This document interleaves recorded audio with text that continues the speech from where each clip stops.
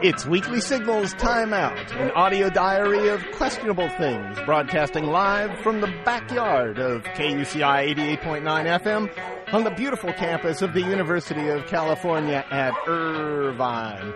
I'm Nathan Callahan. I'm Mike Esquire. Oh, God. That dog's so obsessive, Every Mike. week, I'm telling you. Week. I know. Bark, what is it? bark, bark, I bark. think it's the sound of your voice. It could be. Must be. It could be the sets sound them of off. my voice. It could very well be. Geez. And it's especially irritating. Really? Shut up! Yeah, there you go. Yeah. It's especially irritating after you've had 6 cups of coffee. I still can't. What day is it? Today is Friday. That would be April 2nd, 2010. Yeah. Well, I'm confused. Well, listen, I want to know what's on your mind. That's really what I want to know because I'm still living in Tuesday right now. I know. But I think it's Tuesday because I have a show. And just for those of you tuning in right now, I believe think you were listening to Tani Tanuvial. Yes, you would Yeah. be. What would Arwen do? And you're not. Yeah, and you're not. Yeah. Arwen, what would Arwen do? Arwen would be moving to Tuesday. Yeah. So Arwen would be getting as far away from us as possible. that's apparently what Arwen would do. Yeah. Yeah. So, boy. so yeah. For the last 7 years, Mike, Tuesday. Yes, I know, 7 years. 7 years Tuesday. And now it's Friday. and for those of you who are just feeling very, very sorry for us, just imagine all of the promotional material that we're going to have to turn into archivable collective material, memorabilia. Memorabilia. Of our It says Tuesday on our it. Tuesday journey every Tuesday morning. Well, fortunately, we're on at the same time. Yes. Because all I did is make a little sticker. It said Friday, and I've been putting it over the Tuesday on all our stuff. Thousands of bookmarks that we have out there. Okay. Thousands of bookmarks. Yeah, there you go. Well, good for you. Give you something to do. Oh, my goodness. So I have, you know what I've been doing a lot lately? What? I can't say what I've been doing a lot lately on the air. I don't think. I think there's an FCC regulation about that. However, I do find that I am a creature of habit. You are? Yeah. I know. I find that there are certain things as I age, yeah, I become more comfortable in my routines. Well, a habit is no big deal. Okay. It's an acquired behavior pattern. Yeah. And you regularly follow this, like say having a show on Tuesday. Yeah. Until it becomes almost involuntary. Mm-hmm. In fact, on Tuesday morning this week, when I didn't have my show, when I was supposed to, I woke up early. I was all the way into KUCI when I realized this isn't going to work. I had to turn around. Okay. That would be a habit. That's a habit. That's a habit. Okay. Just want to let you know that that's a habit of mine. But let's take it to another realm. Everybody has habitual actions. Just if you don't have a habit, then you're probably not human.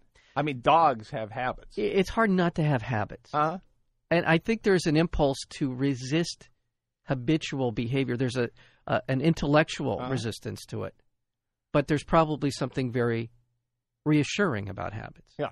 Psychologically. Well, our dog, for example, Mahler. Yeah, Mahler. He has habits.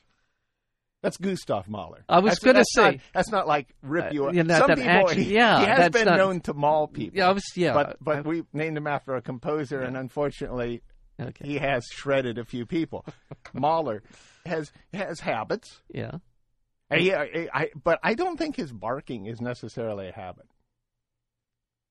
That's a good question. I think his barking is an obsession. He's obsessed. I think there's some psychological thing going on in Mahler's brain. Okay. Because a habit would just be, I think habits are friendlier. Yeah. They're friendly things. Yeah, they are friendly things, generally speaking. Yeah, they're friendly. I mean, you can have irritating habits, but usually that's because the person, you always rub your forehead. Like I'm doing right now. I'm rubbing my forehead. As if rubbing is somehow getting into your brain. No, at times it's to keep my brain from leaking out habits because are sometimes over irritations that I have in my life. Yeah, like me, for example. Like right now. Habits are sometimes tells. Notice you know what I'm saying? Yeah. There are That's tells. a tell right there. You're irritated with me, you're rubbing your head. I start rubbing my forehead. and Remember that guy, Larry Agron? Yeah, I do. Every time he got upset, he would take 2 fingers out of his right hand, and he'd stroke under his chin, on his neck. Okay. And he would be listening to people, say when he was mayor of Irvine. Yeah. He'd be listening to people on the, in the testimony box or whatever they call that thing up there. Oh, you mean the city council? Stand. At the city council meetings. They'd be in front of the microphone. Yeah. Giving testimony. Yeah. The I think that's called public comments. Public comments, right. And when he didn't like what they were saying, you could tell because he'd be stroking his chin. That would be a habit, I'd say. That's not an obsession. Now, that's somebody you want to play poker with. That you want to play poker with people that, like me. Yeah. Like you'd probably figure out when it's a bad hand. You got a bad hand. When I start doing that with my forehead and going, oh my God, how did the gods give me another, Now you can have a habit though that you can fool people with. Yeah. Oh yeah. You know what I'm saying? If you know you have a habit, but you can control a habit, which you usually can. All right. Habits are things, as soon as you realize you have them, you like showing up here on Friday. I'll be okay with that. Yeah. I have the habit of showing up. I made the mistake of driving in here and I cried and I got here. Did you try to force the person that was in the studio at that time That out? would be an obsession. See, okay. Now we need to go to the next slide. I was going to ask you, when does a habit become an obsession? Or can I guess it can. Anything can become an obsession. That would be more like a compulsion, I guess. An obsession is obsessive ideas are the apprehensions or the preoccupations that give rise to anxiety that bring forward a compulsion. Okay. You know what I'm saying? Okay. So a habit is just something you do repetitively that you're used to doing. You wake up in the morning, you fix coffee. Yeah, it's a habit. Okay. If you have to fix a cup of coffee, right. If you don't fix that cup of coffee and you're driving away from home and then you're going to be late, but you still feel compelled to go back and make that cup of coffee, right. Even if you don't even need the effects of it. Right. You have to go back and make the cup of coffee. I would say you're obsessed with making coffee at home. Right. Yeah. Okay. Yeah, I'm trying to break these down. But here's okay. Go ahead. Go ahead. No, I'm just is that okay with you? Yeah, that sounds right. That's reasonable to me. Yeah, that sounds right. Yeah. Okay. So obsession is more of the thought process. A compulsion is the realization of that thought. Okay. Therefore, obsessive compulsive behavior. Mm-hmm. Where you've got a mental problem there, or at least I don't know that it's necessarily a problem, but it can be a problem. Right.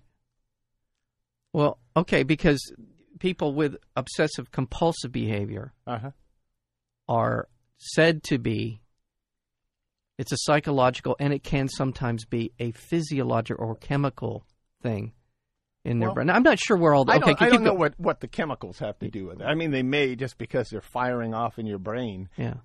Maybe there's some sort of, serotonin relief going on in there. I don't know. Yeah. But an addiction as a whole, we assume addictions. Let's jump from a habit, right, to compulsion and right. obsession to addiction. Right. You're going to have some. That's where the chemicals drop in. At least that's the popular interpretation. Right. Of addiction. Okay. You're going to have some sort of withdrawal because you didn't get the chemical fix that the addiction supplied. Well, usually when we talk about an addiction, we're usually talking about a substance of some kind that we ingest. Like sex. Well, now, there are people that claim that sex cannot be an addiction. Yeah, that would be me. That's you. Yeah. And there are those who say it is.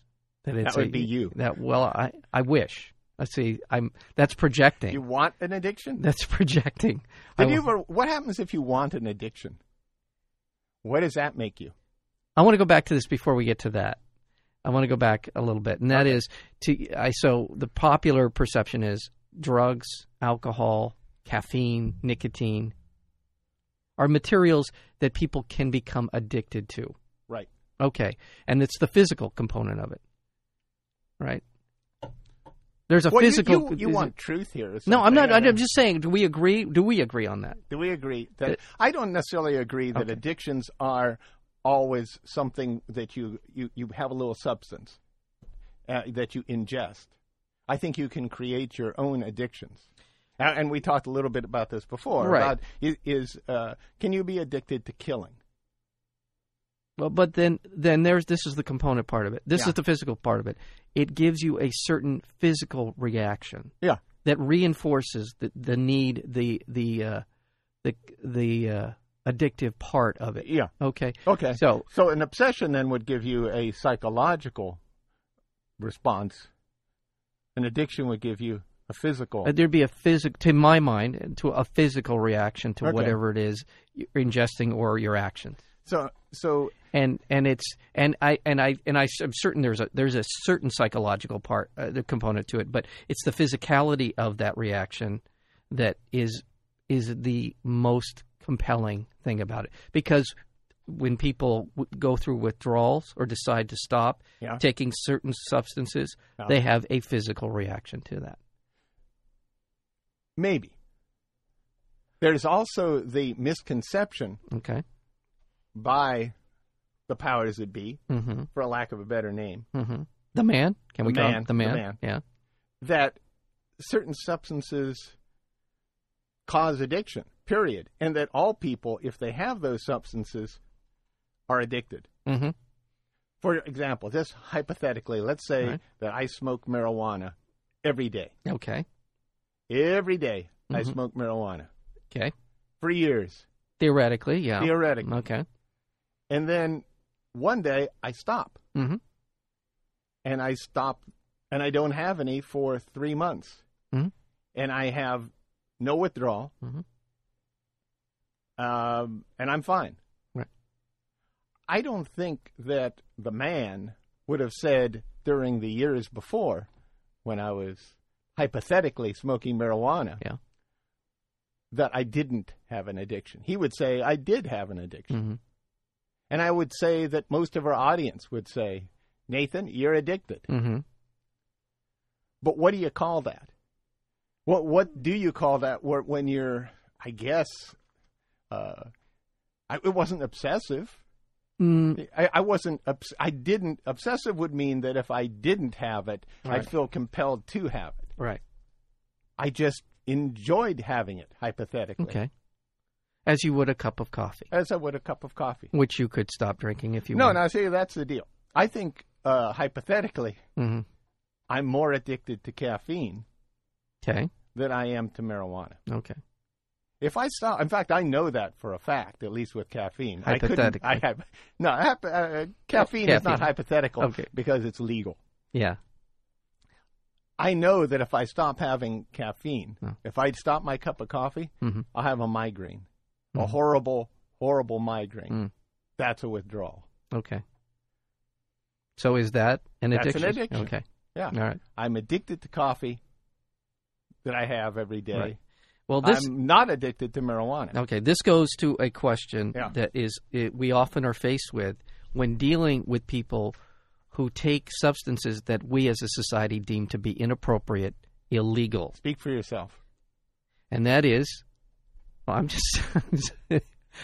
saying that they don't make that distinction, that the powers that be, the man, the society, does not make that distinction. And the assumption is that if you decide to ingest substances that they deem to be narcotic, illegal, whatever then you are going to jail. And then the argument comes down to oftentimes when people are deciding about how do we handle people who decide they want to take drugs or take drugs.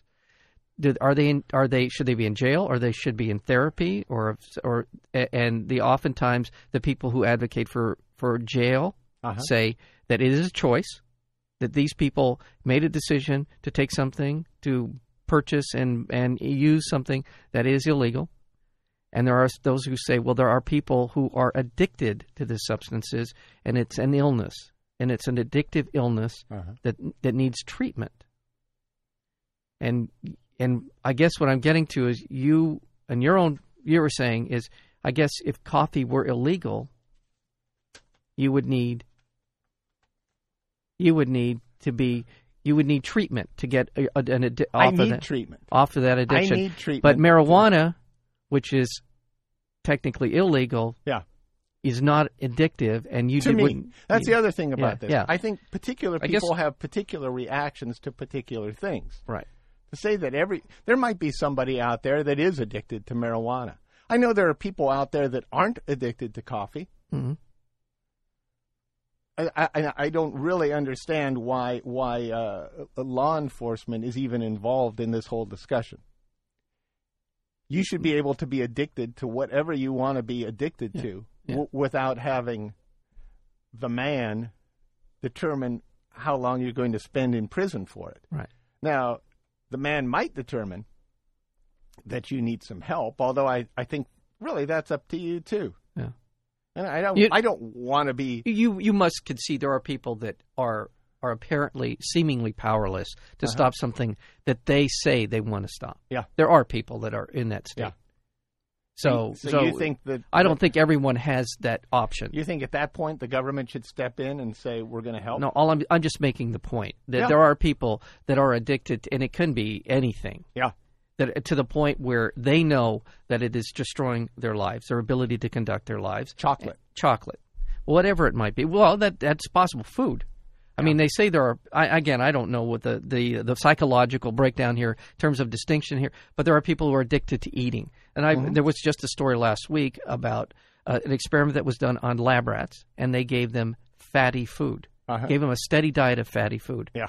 And these rats became addicted to fatty food to the point where they were given electroshock therapy, and they continued despite being electrified. They continued to only want the fatty foods that they had the option to eat. That's like my father. Like my dad too. Yeah. My dad. Yeah. I know exactly what you mean. You could wire him up, and he would still be down in those chips. I know. You know. I know. Yeah. That's exactly how my dad is. I mean, salt too. If salt? you put the salt and the fat on anything, it is good. I'm telling you, it'll go down. I've seen my dad's hands trembling as he reaches for that first French fry. Wow. Yeah. McDonald's fry? Fry? he has a bit of a tremor anyway, but I mean it's really exaggerated when McDonald's fry, or I think it's just about the worse, the more fatty, the more oil that's oozing out of it, the more likely he is to. The most popular food in the world, by the way, is French fries. Is the McDonald's French fry? Oh, is that right? So all right, so we have three distinct. So we have many people who are addicted. What is it about our parents? What is it about that generation that just cannot? Well, stop? It's been passed on. It's not a generational thing. I mean, it's a meme. You know, it's a thought process combined with a physical reaction. And I mean, years ago, I used to try and talk him out of this food. Yeah. I used to say, Dad, now that he's over 80. Yeah. And again, I mean, at some point, but the more that I would talk to him and try to be rational with him, reasonable with him, the more likely he was to up his intake of that kind of food. So I realized. Now, what's funny about this is okay, we're talking about the greatest generation here too. Yeah. And this is a generation who labeled a generation soon to follow a me generation, or a generation that was just if it feels good, do it, and that was a bad thing. Right. Whereas the Grace generation really is. I mean, this French fry behavior is classic. If it feels good, do it. Yeah. Yeah. Yeah. And at some point, I think you just started to refer to the idea. Both our parents are past 80. Yeah. It's hard to criticize. At this point, look, he's lived over 80 years. Yeah. It's not like he's going to go on a health food diet and live another 50 years. Yeah. It doesn't matter anymore. Well, to me, just to get into the addiction thing, too, it's a matter, and this might tie into why I don't think things are necessarily bad addictions. Yeah. If it really does make you feel better afterward, and if this is a critical evaluation of your own well-being, yeah. If he really feels better from those French fries, well, God bless him. Yeah. I have the feeling, though, and this is my take on French fries as opposed to marijuana and caffeine. Yeah. Okay. I always, when I'm ingesting anything, I'm always asking myself how I feel after it. Mm-hmm. I don't feel good after eating fatty foods. Yeah. I just don't. Yeah. Within 15 minutes, I'm a blob. Yeah. Same way with sugar, generally.